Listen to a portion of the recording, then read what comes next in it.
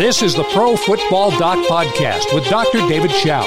As a practicing orthopedic surgeon who's performed hundreds of procedures on NFL players and as the former longtime head team physician for the San Diego Chargers, Dr. Chow uses his insider knowledge to decipher injuries to a documented 95% accuracy level. He's the SiriusXM sports medical analyst and is quoted everywhere from SportsCenter to NFL Live. More than 100,000 followers can't be wrong in following him on Twitter, looking for his instant insights on injuries during games. Now, Dr. David Chow, the Pro Football Doc. Welcome to another Pro Football Doc podcast, post-Week 11, pre-Week 12, into the trenches of the NFL season here. And lots to talk about today. A great, fun, special guest, Jeff Schwartz, who I think everyone will enjoy. And some good, fun topics today. We'll talk about new schedule proposals, game time decision a little bit, and we'll even go over a college quarterback, talk about Tua since he's about to enter the NFL. But in the meantime, let's bring in our producer, Greg Peterson. Welcome to the show, Greg. Dr. Chow, I think I'm doing a little bit better right now than Tua. I do not have a fractured hip, so I'm feeling good about that. Tua looked pretty happy. I don't know if you saw the video. I did see that video. It was good to see him in good spirits, but man, that was just rough to see. No question. And since you're leading off with Tua there, we'll talk about it. That video of him essentially dancing in bed. First of all, a lot of people said, how can he do that? He's high on drugs or something because of the hip. There's no question a hip dislocation is extremely, all the letters in that word capitalized, painful. But once it's reduced, the vast majority of the pain goes away. It's amazing. And I don't think he was drugged up, as some people suggest. I think he's just got a good soul and a good spirit, and good on him. And believe it or not, once the hip is in place, it doesn't hurt that much. It's not a small surgery now to get down there deep to put in screws. And that's to keep the stability, not keeping the stability when he's in bed, but keeping the stability when he's running, jumping, and getting tackled and playing football. And that's why the surgery. The other thing is that obviously wasn't this Monday morning right before his surgery, because if you look closely, it looks like he's got a McFlurry in his right hand. You can see the top edge of a carton, a large McDonald's French fries in his lap. No food or drink the morning of surgery there. Any case, hopefully the surgery solves the second step for Tua. Pretty obvious by video. Greg, I was actually at Costco with the kids, and my phone was blowing up. And so I look at video on my phone and on Twitter. And look, that was pretty easy to quote diagnose. Not diagnose because I'm not examining him, but to say that he had a dislocated hip. The one thing I can say about a dislocated hip, and I've dealt with three of them acutely, an NFL player, an X-Games athlete, and a high-level rugby player. I used to cover all those sports in person. If you think the player or the athlete might have a hip dislocation, he or she doesn't. It is incredibly obvious. And it was very obvious to me on video. And even when he got on the cart, you could see the left knee and the right knee were in different positions. The right knee was a lot shorter because the whole femur was pushed out the back. You know, honestly, I'm amazed at Tua that they were able to get him up off the ground and help him onto the cart. And usually that's a stretcher or spine board situation. And even the way he was on the cart, he wasn't comfortable. The trainer had to be his backstop, right, so he could stay comfortable. That was pretty amazing. And the first step is to put the hip back in place, which was done at the stadium. The next step is to keep the hip stable, which is the surgery. The third step is to avoid avascular necrosis, which is loss of blood supply to the area. Look, if there's only one bridge onto an island and the bridge goes out, the town can't possibly flourish. If there's, with the femoral head, it's so surrounded by articular cartilage and it's well placed in there in the ball and socket joint. The blood flow has to come up the neck of the femur in one direction, kind of like a one-way street or a bridge onto an island. And if that road, highway, or bridge gets knocked out, the blood flow gets knocked out too, and all the nutrients and supplies to the femoral head are gone, and it dies out like a town would die out if the single bridge to the little island collapsed. That's avascular necrosis. And that's what ended Bo Jackson's career, not the fracture dislocation itself, the resultant AVN. So that's his third hurdle. His fourth hurdle is to avoid post-traumatic arthritis. The bottom line is his career over? No. Is his career threatened? Yes. Is his draft stock affected? 100%. Does it mean he won't be a first-round pick? No, not necessarily. We have to see how it sorts out. But this definitely affects his trajectory in the NFL in his career. And the other thing is, no matter how long it takes, and I've seen some people say out there, Greg, he's a junior. He could come back and play for Alabama again and then go into the next draft. I don't see that happening, period, end of discussion. Partly because he is draft eligible, partly because he's still going to be good enough to be drafted, partly because why play another year for free, especially, and risk injury again, especially when there are probably a limited number of miles on that hip. Let's say he makes a great, complete, and full recovery and gets through steps 1, 2, and 3. There's still the risk of post-traumatic arthritis that increases over time. So do you want to burn a year in college as opposed to a year in the NFL? And if it's prolonged rehab, I think there's teams that would draft him and put him on a rehab program for a year and a redshirt year. Unfortunately, I think it is his last play for the Alabama Crimson Tide. But I don't think it's necessarily the end of his football career. Any other thoughts or questions on Tua there, Greg? A lot of people, they're saying that this is similar to Bo Jackson, but I feel like things have come a long way in the, 25, 30 years since Bo Jackson dislocated his hip. Obviously, still going to be an incredibly challenging injury to come back from, but also being a quarterback helps him out because he doesn't have to do quite as much as a running back does with regards to running, even though he is a bit of a mobile guy. No question. There's a couple points, and thanks for bringing it up. The first point is, has medicine changed since, I think it was at 91, and now it's 19, something like that, almost 30 years? Yes, but what hasn't changed is Bo Jackson's human and Tua's human, and they're built the same way. And that femoral head and its blood supply is precious. It's still that one main road into town, that one main bridge, or that one area of the lawn that only one sprinkler head covers. That doesn't change, and that won't change in another 300 years. That's still a risk despite everything else. But it's definitely, quote, better that he's a quarterback. Now, no question he's an incredible runner. But here's the situation. I had a guy in the NFL, and I won't say who dislocated his hip. And we did reduce it on the sidelines. So we put it right back in. He got tackled and fell onto the sidelines. So right where he was on the field, we never moved him. We relocated his hip with great relief right there, and we got him off the field. And this was in the preseason, and he returned to play about middle of the year, caught a touchdown, was effective to some extent as a wide receiver. And this is not a knock on the player. He was a good player. Heck, he was in the NFL, but he wasn't an elite NFL wide receiver before he was injured. He was a smaller NFL wide receiver doing it with speed and quickness. And so let's say he loses 5% or 10% or half a step or a quarter step. He doesn't have the extra residual. Tua is such a superior athlete that if he's a half step slower than he is right now, he's still better than 90% of the NFL, right? I mean, in terms of what he can do. Maybe not Lamar, maybe not Deshaun, but pretty much everybody else. So because he's a superior player, he has a better chance to come back. Not to mention the fact that he's the option of staying in the pocket, etc., and throwing. So I don't think this is necessarily the end of his career, but it does affect his career trajectory, at least right now. Moving on to our next big topic.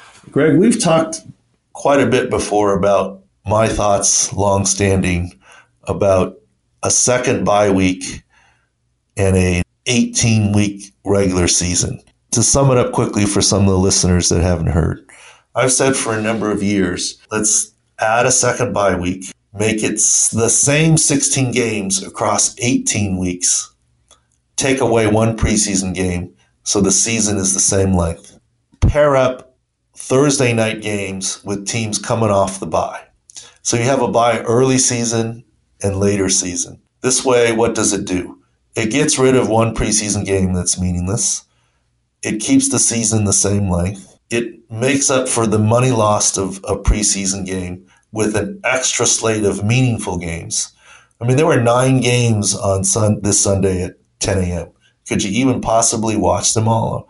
Or no, it was 8 games. So it actually, next week it's 9 games. But even 8 games, you can't possibly watch them all.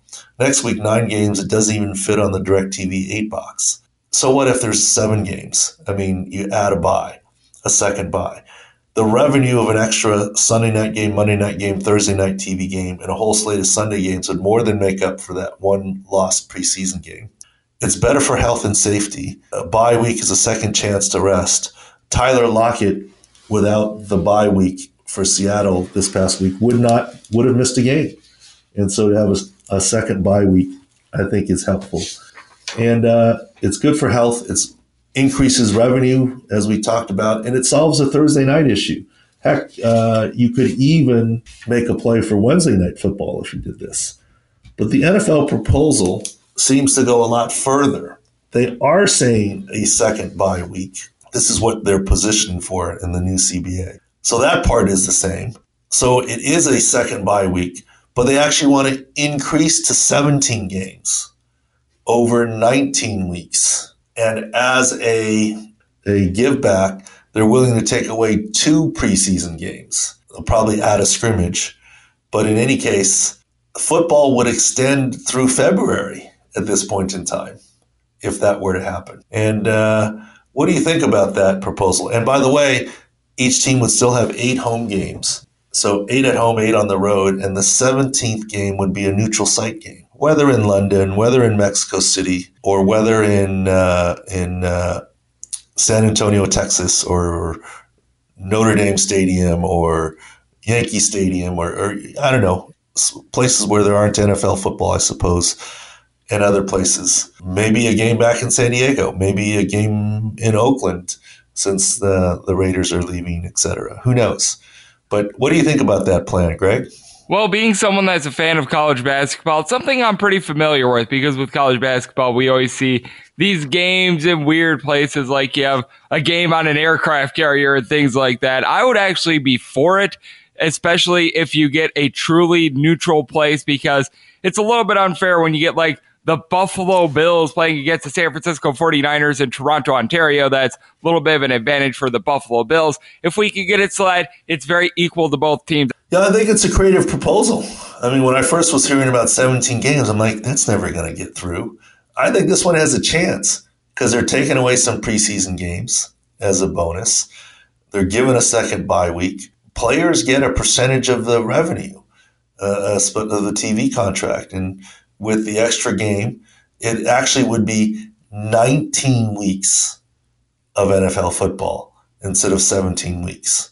So they're adding one actual extra week of games, 17 games instead of 16. But with the second bye week, it's another slate of TV games. So that actually is monetarily better than my proposal. I haven't heard them mention pairing it with a Thursday game, but if they did that, took away the preseason games, the one neutral site game continues to grow the game. I don't know that that's a bad proposal. The only difference is there'd be, and this might be an upside, there's going to be football through February, through most of February. I mean, it'd be great if they could get the season to end and the Super Bowl to be on President's Day weekend or something. That'd be pretty cool. So I don't think that's a bad plan.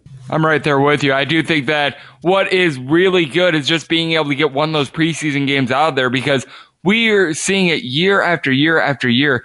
teams are utilizing more of these joint practices rather than preseason games. Get one of them out of there. You sort of split the middle because a lot of the owners want 18 games. More of the players don't want to put themselves in danger. You sort of get that happy medium. Yeah, and the current plan, I think Jason La Canfora is the one who wrote about it, takes away 2 preseason games but designates a scrimmage. So it's interesting. I'm sure the Players Association will negotiate quite a bit on it, but I think there's a chance. And, I got to hand it to the NFL. Shocker, they're smarter than I am. I mean, I was a little too simplistic on the 2 buys and keep it simple and take away 1 preseason game. This plan, expansion, international expansion, growth of the game, adds 2 weeks of time, goes a lot further than my plan. And, it does add 1 regular season game, but they'll talk about that. My plan would not have. It would have been better for safety, but I don't think it's a bad plan. And kudos. Let's see if we can get this. They can get this worked out. Both sides benefit from this plan. Anyways, we're running a little long in this segment, so maybe we'll table the game time decision discussion. It's always a discussion. Every week there's a game time decision, but I'll leave you with this thought, Greg. If teams are saying this is a true game time decision, does that mean there are false game time decisions? That is a good question. By the way, your decision on being able to go into this or not was a game time decision. This was a true game time decision because I intended to do it, but want to stay on time frame for people. And I'm quite sure it's a topic that will come up again. All right, let's take a break so we can be on time and get to our special guest, Jeff Schwartz.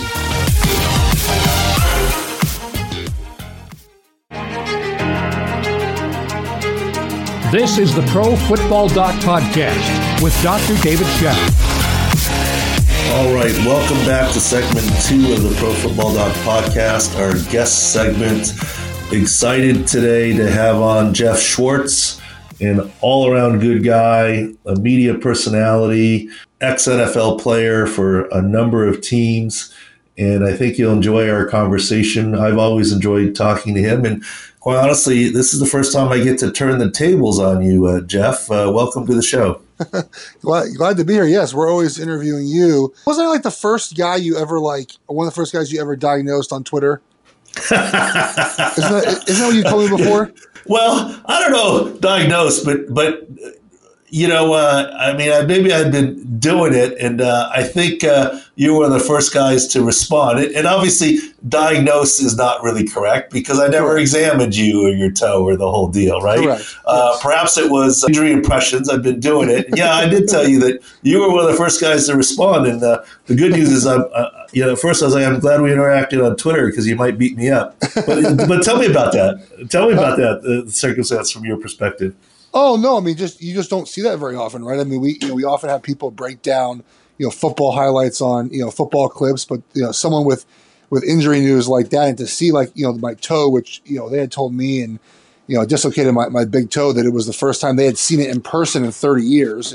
Russ Warren, the Giants team doctor, and just for you to be able to do that, from your screen, your TV screen's pretty impressive. So I was just impressed that that's the way you're able to see that. And obviously, now I follow you and you're able to do that with a lot of different injuries. And I think I've become more aware of injuries now. Maybe I've been very injured, but watching like Oregon football the other night, and guy breaks his forearm, and it's easy to see right away. And I'm like, oh, there's a broken. I feel like I'm more aware now of injuries. I think a lot of us are because of the things that you do on Twitter.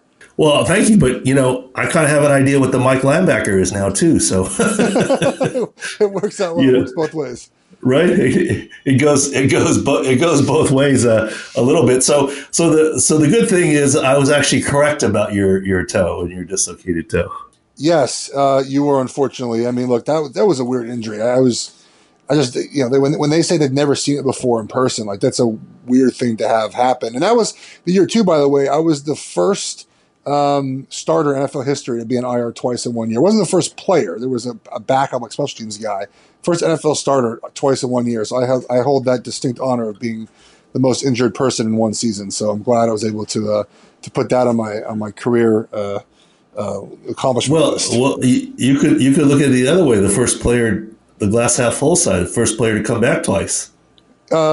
Fair enough. Yeah, I guess I did start the following season. So yeah, that's a good point. I was the first starter to ever come back from 2 injuries in the sort of the same year. Yeah, makes sense. What was the first one? What was the second one? Well, it was my toe, and then the second one was the fracture dislocated my ankle. A game and a half later. Oh yeah. That was a weird injury because I felt it like dislocate, and then I was on the bottom of the pile. And I thought to myself, like, it didn't hurt, but I thought to myself, like, just don't be gross. I said that out loud. I was like, just don't be gross.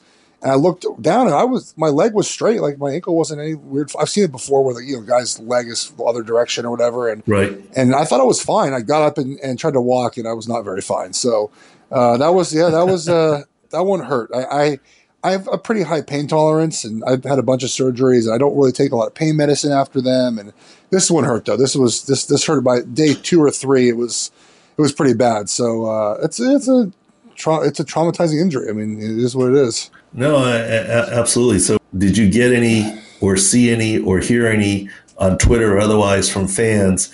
Oh, why did we sign that guy? He's injury prone.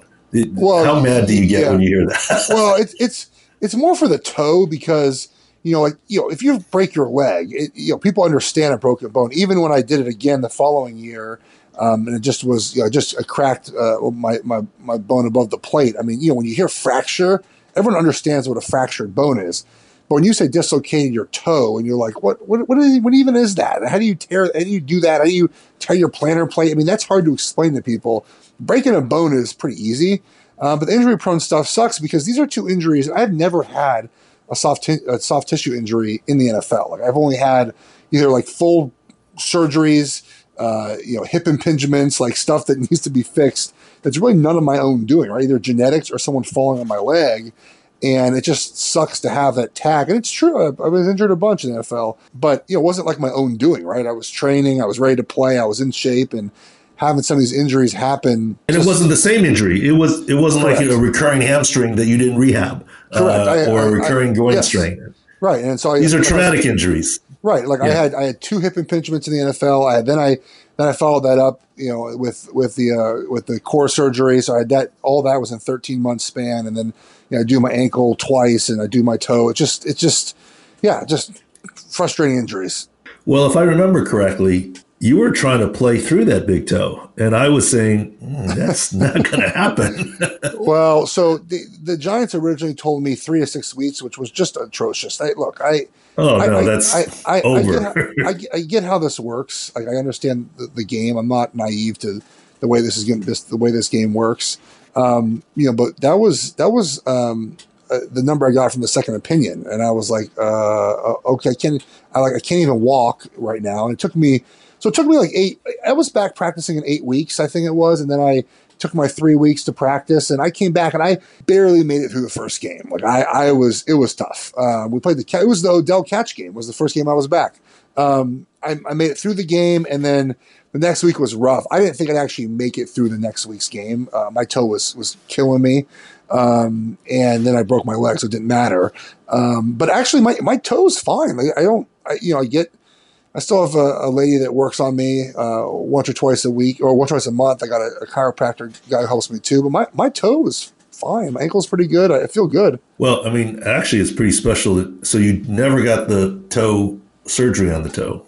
No, I didn't have the turf toe, like the sesamoids didn't break or nothing. So I avoided surgery there, but I was, like I said, I was out for quite a while rehabbing that back. And like I said, it feels fine now. I mean, I don't know if I've compensated somewhere else, but I don't have an issue with my toe whatsoever. Well, that's certainly good to hear. But the other thing is, and you mentioned it with the toe, people are like, oh, well, you stubbed your toe on the bedpost, get in there, right? I mean, people don't think of that as you stub your toe on the table leg, get back in there, right? But not to go, and this will show you my genre and age and when I was in high school, but not to go Stripes and Sergeant Hulka on you, but the big toe, that's a big deal. That's the main part, and over 50% of your push-off comes through that big toe joint. And you don't realize that until you can't use your toe anymore. Like I have no idea that that's how important it was. And then when you can't use your toe anymore, you realize, really how important it was. And yeah, we had a whole contraption set up. We had a guy that is like kind of like the custom cleat guy for like orthotics. He came all the way in and he made me these custom orthotics, and we kind of rigged my shoe up. He put he made a Kevlar cap for my shoe. So we put that over my shoe to kind of protect my toe from getting stepped on. We had this like elaborate tape job, and it was pretty. I still have the shoes that like we kind of just made work for those couple weeks. It was pretty interesting. They were spray painted all black. It's, we tried to make it work best we could, and it did. Like I said, until I hurt myself again, and a lot of. It's interesting. I got injured at the same time Alex Mack did, who plays for the Falcons. Same injury. Mine was a month later than his. Same surgery, different surgeons, but same surgery. And like I never bounced back, and he did. I always think about that. Like he just, I worked just as hard as he did to get back, and I just never. I played the next year in 2015, and it was okay, but like I just never got like the bounce back on my ankle. And then I broke my leg again. I couldn't move anymore after that. But it's just weird how the body works. I just never got back to normal. Yeah. Well, and that's the other thing too. I mean, I hear all the time, comparisons of injuries, whether it's Bo Jackson to Tua now, or one ankle fracture to another, or one ACL to another. They're not all the same. I mean, what you're saying is I got rear-ended in a car accident at 50 miles an hour, but the damage to the car is not the same. It's the same category, but it's not necessarily all the same. And we say, high ankle sprain. Oh, he's out 6-8 weeks. Well, no, it depends on the severity of the high ankle sprain. It depends on the position you play. It depends on the type of player that you are. I mean, and sometimes, on the offensive line, obviously, it depends on, is it your plant leg or your kick leg, right? I mean, it's not all the same. You can't that's why I get a kick out of people that say, "Oh, it's an MCL, so that's 4 weeks." Well, not. It's way more complicated than like that. My brother just hurt his MCL last week, and I think he's playing tonight. And I think some people would be out for a couple of weeks. There's no.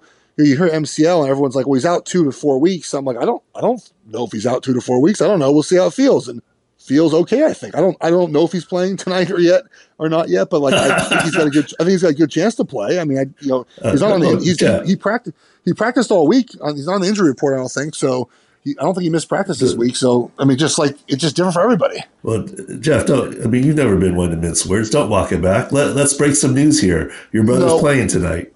I have not asked him this if he's playing or not. I just know, based off of what the injury report has been said all week, that he's practiced all week. No, all good. Actually, we put out the podcast after the game, so it doesn't matter. Okay, there we go.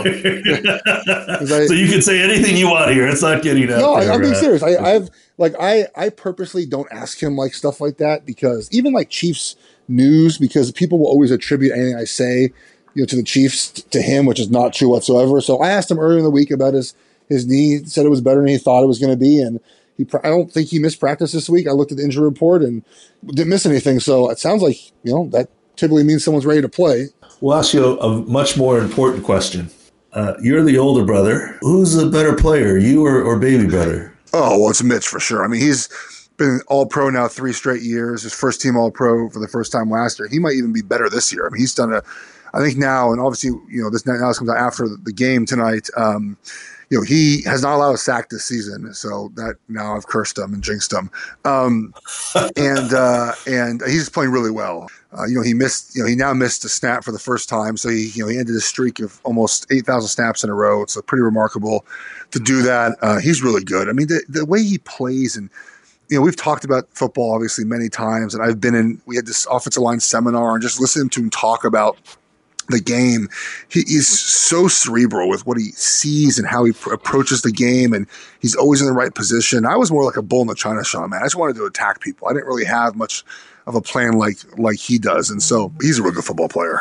Well, also, you can't group all offensive line positions as the same, right? I mean, so where you played, a little bit straight ahead is the way to go, right? And where he's got to be pretty cerebral. Yeah, right? and I think that now, and I entered the league playing right tackle too, and we didn't see the type of rushers that he has to see now. I mean, when I came in the NFL in 2008, it doesn't feel like that long ago. The defensive end, the lefty end, you put over the right tackle. tended to be a bigger guy because a lot of teams ran to the right, and that was they pulled the left guard, and so that guy tended to be bigger, stronger, a little heavier. But now that guy is Joey Bosa, and it's there's like 11 guys who rush over there. That, it's Von Miller and it's Khalil Mack. It's all the guys that we talk about. They all go over the right tackle now. That used to never be the case. It used to be the left tackle got the speed rush guy, and the right tackle got the big powerful D end. And it's not that way anymore.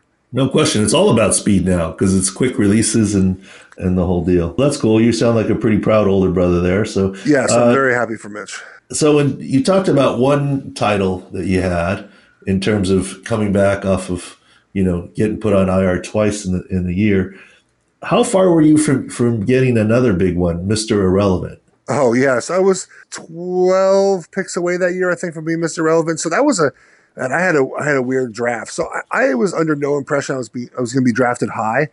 This is 2008 now, and I knew I was going to kind of pick, round 4 to 6 about. The draft comes in, back then it was 2 days. It was rounds 1 and 2 and then the last 5 rounds. And so the first day there were 10 offensive tackles taken. It was 2008. So I'm like, sweet.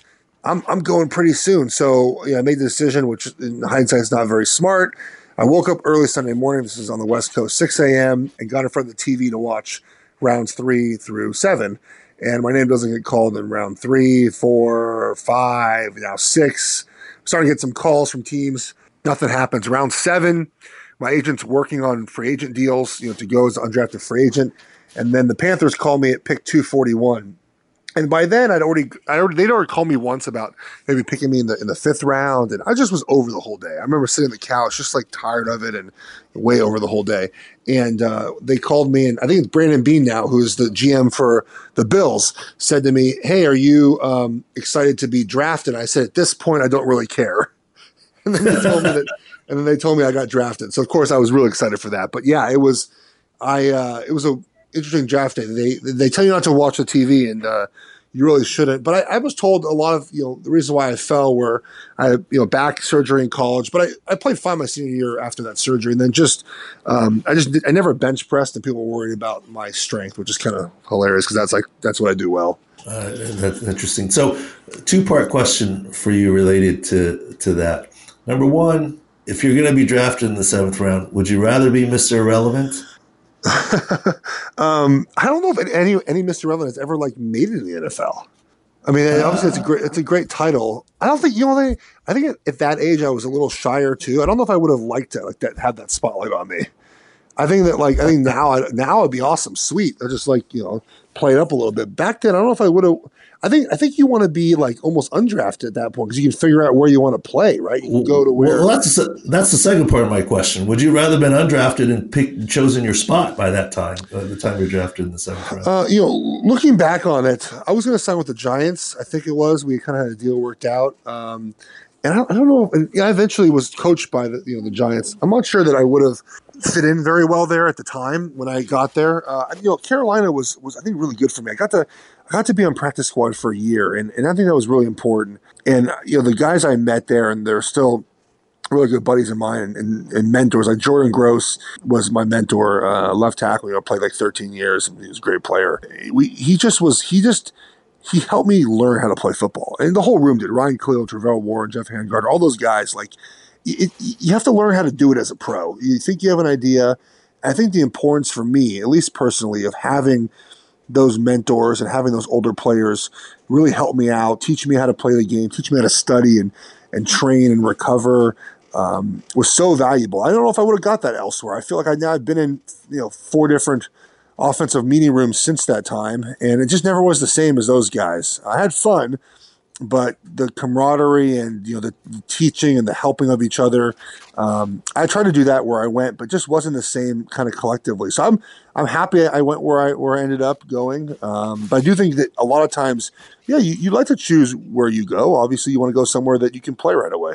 Yeah, I think that you bring up a great point, and I think the limited practice time and the limited off-season stuff and the limited things end up hurting offensive linemen coming out of college because the game is so different in college versus the pros, right? And, people think that football, you're a big dumb football player and whatever. I've covered a lot of different sports, Jeff, and let me tell you, there can be such a thing as not smart enough, and I'll keep this positive. Not smart enough. I won't say too dumb, but not smart enough to play football. I mean, you have to know your assignments, and literally the quarterback is speaking Greek to you on every play to give you your protection assignment, right. And you have to know it immediately. And if you don't do your job, you can't be in the lineup. So literally, it's a cerebral game in general for football. But the other thing is they put the smart guys on the O-line, right? Because it's actually more complex. Yeah. The D-line sometimes go get the ball, right? I've seen it. We have most teams on Saturday nights. They give you like a test from the coach just to kind of test your knowledge for the week. You try out a couple plays. I've seen a defensive lineman's test before. Yes, they don't have to know as much as we do. I think what makes our position unique is obviously the teamwork between all five guys and the quarterback. But, there's a real sense of pride because the quarterback is like, we're his protector. So if he gets hit, if he gets hurt, that's on us, right? And that's an added dimension of our game where no other position has it, right? Like defensive tackles and the ends there. I know they have to protect the linebackers and the offensive linemen, but that's not really a big deal. They get paid to sack the quarterback. They get paid for individual stats. We get paid if we are good at protecting our quarterback and our running back. And so it's a unique position. And yes, we learn a lot about the defense. A good offensive lineman in the NFL will learn linebacker positioning. We'll look at safeties. I mean, I'm in my stance. People think I probably just stare at the D tackle. No. I'm looking at linebackers. I'm looking at safeties. Very rarely would I ever look at a corner. But there's a lot of things you can tell about the defense pre-snap. And I was not the most athletic guy, so it was really helpful for me to learn the structure of a defense. Okay, on this play, the safety's here. Okay, my guy's going to move here, and I was able to get in position a lot quicker than just kind of guessing. I really wasn't a good athlete. I couldn't play out there if I guessed where the defense was going. That is definitely interesting, but no question. Look, I won't say who, obviously. He's actually turned out to be a pretty good player, but a Big Ten D lineman once, rush end, and he's like, yeah, I got to get used to this NFL. Like at school, we just told, go get the ball. I mean, it's not that simple in the NFL. Yeah, totally different game. It is. I mean, and that's what makes it so fun. It's interesting. I wrote an article this year about this on SB Nation. Is that there's so much difference between the college and pro game that people don't realize. They look at the fields and the ball and the general gameplay and the equipment and uniforms and things. It's a lot different. It's the same. It is very different, right? I mean, even this weekend, I learned that the rules for field goals going over the goalpost are different in college and the NFL. Like if the ball goes directly over the goalpost in college, it's got to be like completely like inside the inside part of the goalpost. For the other way, it's like there's so many rules that are different. The gameplay is different. The speed is different. They're almost two different sports. It's really wild when you break it down exactly just how different college and the NFL are. That's very, very interesting. So, Jeff, every time I talk to you, you're in a different spot. So you got SB Nation, you're on Fox Sports as a host, yes. You're on Sirius. Where are you all these days? Where are you spending all your time? And the next time you catch me, where are you going to be? Yeah, so I keep a schedule on my website, schwartznfl.com. So that's a good place to go. But Monday through Friday, I have my Pac-12 radio show on the Sirius Pac-12 channel. It's Sirius XM 373. I write for SB Nation four times a week. Typically, it's like a Monday, a Wednesday, Thursday, Friday. You mentioned Fox Sports Radio. I fill in for Clay Travis. I do ESPN Radio on Sunday mornings before all the games, countdown to kickoff. Got my own podcast, Jeff Schwartz is Smarter Than You. I do that twice a week, Tuesdays and Thursdays. Tuesdays the free version on iTunes. Thursdays for athletic subscribers. So I'm very busy. I like being busy. Busy is fun. It keeps me motivated. I stay obviously very connected to the game. I'm very opinionated on a lot of things, especially on social media. I kind of go against the grain in a lot of stuff because I think that we don't look at the game and situations in the right way. And so I like to share my opinions. Well, absolutely. As I've told you, and we've gotten a chance to chat in person otherwise, I think what you do is great and awesome. It's different than what everyone else does. I think it's pretty cool. Appreciate it. Yeah, it's a lot of fun. Well, thank you so much for the time. Happy to, I'll invite myself onto your podcast or something else anytime as well. So feel free. But thank you for spending the time here, and thanks for letting me turn the tables.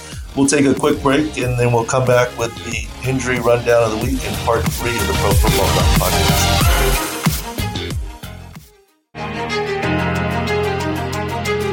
More now with Dr. David Chao, the Pro Football Doc. All right, welcome back to the Pro Football Doc podcast, our third and final segment here.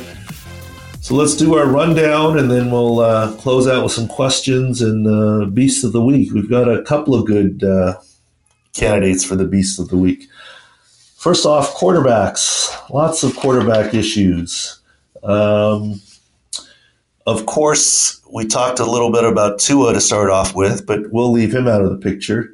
We got to cover 3 quarterbacks that were, quote, hurt on Sunday. Mitch Trubisky, Deshaun Watson, and Jameis Winston. How would you order them in terms of the severity of injury, Greg? That is a good one. Mitchell Trubisky, I think, is so interesting because that happened so late in the Sunday Night Football game. We didn't hear too much about it until very, very early this morning. So I would put him towards the top, and then I would probably have Jameis Winston at number 2. I would actually put Deshaun Watson as number 1, Jameis Winston as number 2. Hey, we agreed there. And, yep, and Mitch Trubisky is number 3. And actually have written an article about Mitch Trubisky and sort of analyzing his status. It's on the Twitter timeline, and we'll cover it a little bit here. No secrets here. Here's what I mean. Deshaun Watson, by video, had a right high ankle sprain. Mild, limped a little bit, played through. He's got to play Thursday. That's a quick turnaround. Just like Patrick Mahomes week 1, who played through a left high ankle sprain, I think Deshaun Watson's going to play through. He may not be fully mobile, but we always worry about high ankle sprains, and he's got a quick turnaround for Thursday. That is, I think, the worst or the one to keep a closer eye on. Jameis Winston limped profoundly after his left ankle, medial ankle sprain. And you might be most worried about him, but that injury usually quiets down more quickly. And going forward, he has a better chance of doing well than the high ankle, and a lower chance of re-aggravation, easier to tape. So I think Watson's going to play on Thursday versus the Colts. I think Jameis Winston's going to play. And I think the least injured is Mitch Trubisky, even though the other 2 finished the games and Trubisky got pulled. I am not in any way, shape, or form calling Matt Nagy or the Bears liars. Not at all. As a matter of fact, I pulled up 2 plays where Trubisky indeed likely injured or hurt his hip, and it could have affected his play. But I am saying, Greg, that they're embellishing on the injury a little bit. I don't think he was hurt as badly as Watson or Winston, who both finished their games. Trubisky could have finished the final 3 minutes. I think there is some element of coaching decision. And a Trubisky or their entire offense that arguably was struggling, now at 90%. Maybe it makes sense to sit him. I think his benching had something to do with his hip, but I think it's a little disingenuous to say it was all about the hip and he couldn't do it. Late in the first half, 39 seconds left. It's on my Twitter timeline, or you can go to profootballdoc.com and see some of the video. I go through it there. It's a prolonged scramble. He takes a false step, then he goes down, and Michael Brockers knees him in the back of his right hip. And he knees him hard enough that Mitch Trubisky, as he's hitting the ground, drops the football. Arguably could be scored a fumble that he self-recovers. And go look at that play. That was 39 seconds to go. So it makes sense that he wasn't seen in the medical tent, that he was checked out at halftime. And it makes sense that he wasn't examined in the medical tent or on the sidelines because there were 39 seconds left. He got examined inside. He got up pretty quickly. And it probably makes sense that he was able to continue to play. And then in the fourth quarter, with about 13 minutes left, he gets sacked by Aaron Donald. And the right back and side of his hip goes down on the ground. And he falls on his left hip. Aaron Donald does. Falls on Trubisky's left hip. It's the play where Dante Fowler gets a concussion. 13 minutes and change left in the fourth quarter. And that could have made it worse.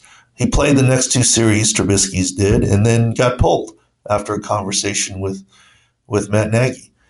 Now, is it truthful that he hurt his hip? Probably. Is it truthful that it got worse? Probably.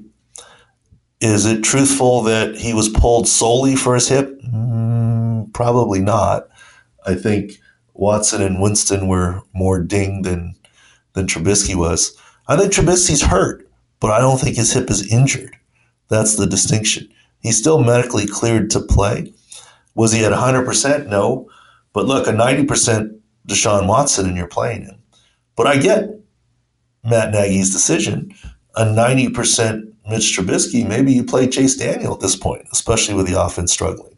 So that kind of is the breakdown. And book it. There's no question there'll be talk about his hip. There's no question the Bears will back it up. They'll make him limited practice or hold him out a day and say it's his hip. But if Matt Nagy wants Trubisky to be the starter next Sunday against the Giants in Chicago, he will be the starter.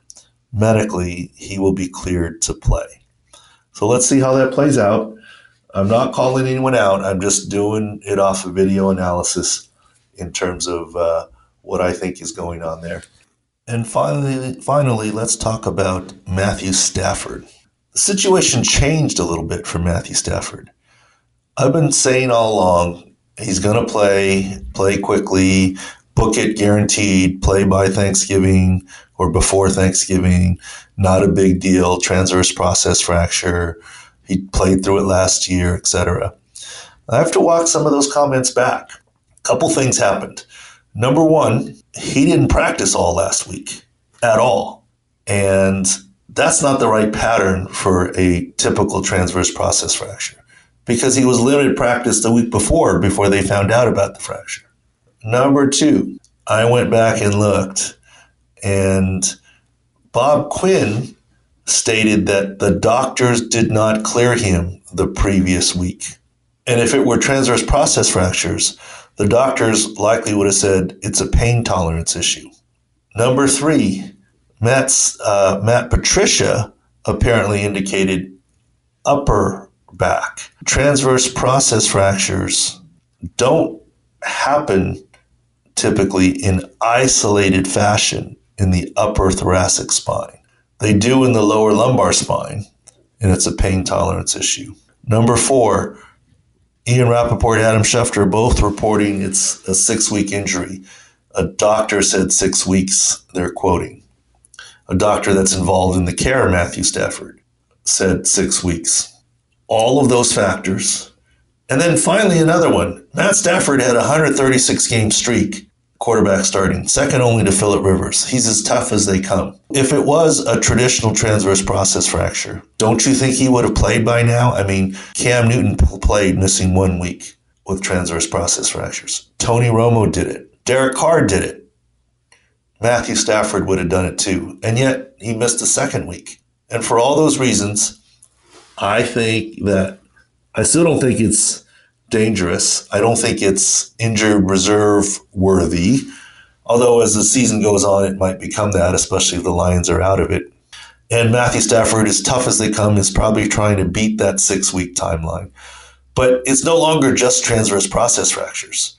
So I think this Matthew Stafford injury is a bigger deal than I initially anticipated, believing the reports of transverse process fractures. Anyways, that's the thought on Matthew Stafford. Let's move on to running backs. In terms of running backs, the big running back question is Marlon Mack. When's he back? Will he make the fantasy playoffs? By video, it looked like he broke his hand, his metacarpal. That's now been confirmed, and was going to need surgery. That's now been confirmed. He's not going to play this Thursday. It's too quick of a turnaround when the Colts play the Texans. Deshaun Watson will be there. Marlon Mack will not.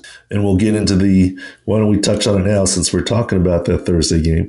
Jacoby Brissett made it through his MCL fine, but he still doesn't have his top 3 wide receivers. T.Y. Hilton is likely not to play this Thursday with his calf.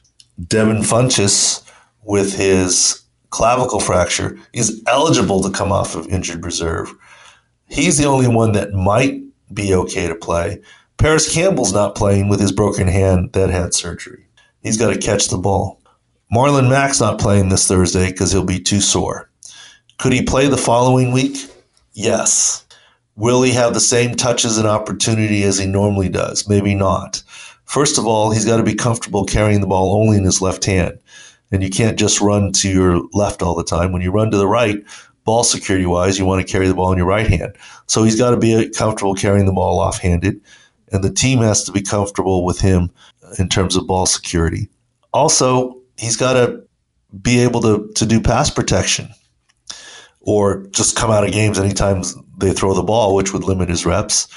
And don't know that he could be a serious receiver target. DeMarco Murray played in 1 week for the Cowboys a couple of years ago, but he came out on all passing plays. He ran the ball well, but was limited otherwise. And so Marlon Mack can come back well before the fantasy playoffs doing that. Greg, which week are the main fantasy playoffs? Week what? I think they start week 13, I would like to say. It might be week 12, though. Week 13, well, this next week is week 12. So week 13, I think he could be back. Week 14, higher chance.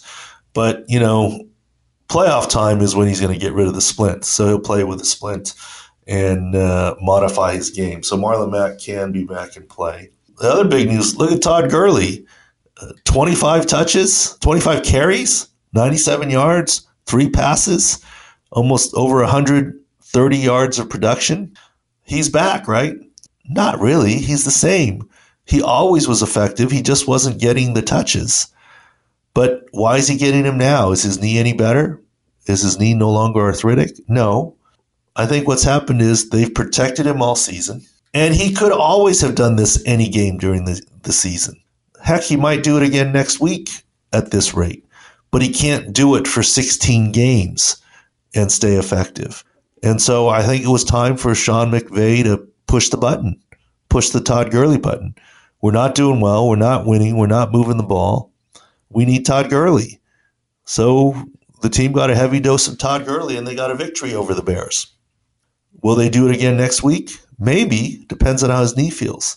Even if they went back to previous Todd Gurley production numbers for the final 6 weeks of the season, that's better than having done it for the first 11 weeks of the season here. So we'll see how it goes. It's the same Todd Gurley. Who knows, scheme-wise, whether he'll get 25 touches this next week or he'll be back down to 15, 12 or 15. But health-wise, he's about the same. Devontae Freeman didn't play last week and is likely not going to play this week with his foot sprain. James Conner is a big question mark with the re-aggravation of his AC joint from the Thursday game. Usually after re-aggravations, you don't play the next week. But we'll see. He's got extra time. If he's willing to take the injection or it is just the simple AC joint, he should be able to return to play. But we have to follow James Conner some more. Andy Janovic's season is in jeopardy. He dislocated his elbow, fullback for the Broncos. He's out multiple weeks, and given the late timing of the season, might hit injured reserve. Moving on to wide receivers, we covered the Colts wide receivers. Another team that's banged up at wide receiver are the Bengals. A.J. Green, John Ross, and then who's the other guy for them? I'm forgetting now. But in any case, they're down, and they're down. They were down Auden Tate, who got stretchered off. He's okay. He left the hospital, flew home with the team, but that was a scary-looking one with his head and neck. A.J. Green's not close yet. He's multiple weeks still. John Ross could come off injured reserve with his SC joint injury. And were you thinking of Tyler Boyd? Thank you, yes. Tyler Boyd's the other one he had a couple of catches and was back a little bit, but still not 100%. That's another wide receiver group that was banged up. And other wide receiver groups that are maybe banged up a little bit. Let's go on to the 49ers. Emmanuel Sanders, limited action with his ribs.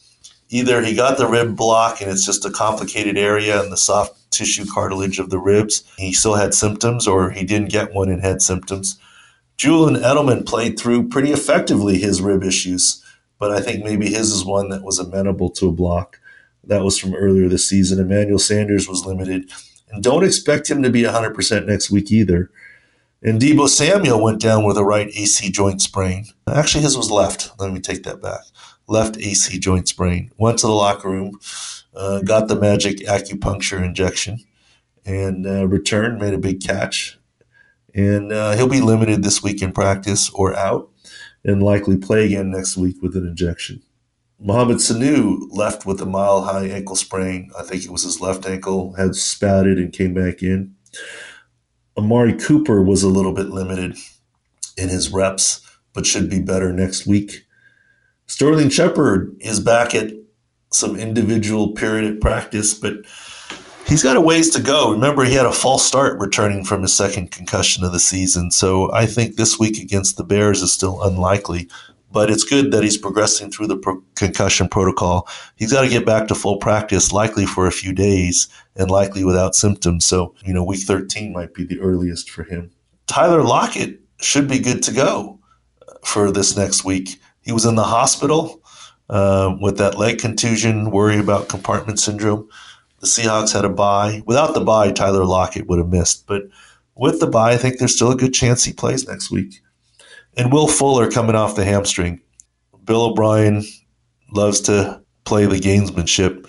Don't know, game time decision. Look, he wasn't ready this Sunday. This is a short week Thursday. Is he really going to be ready? I think less likely.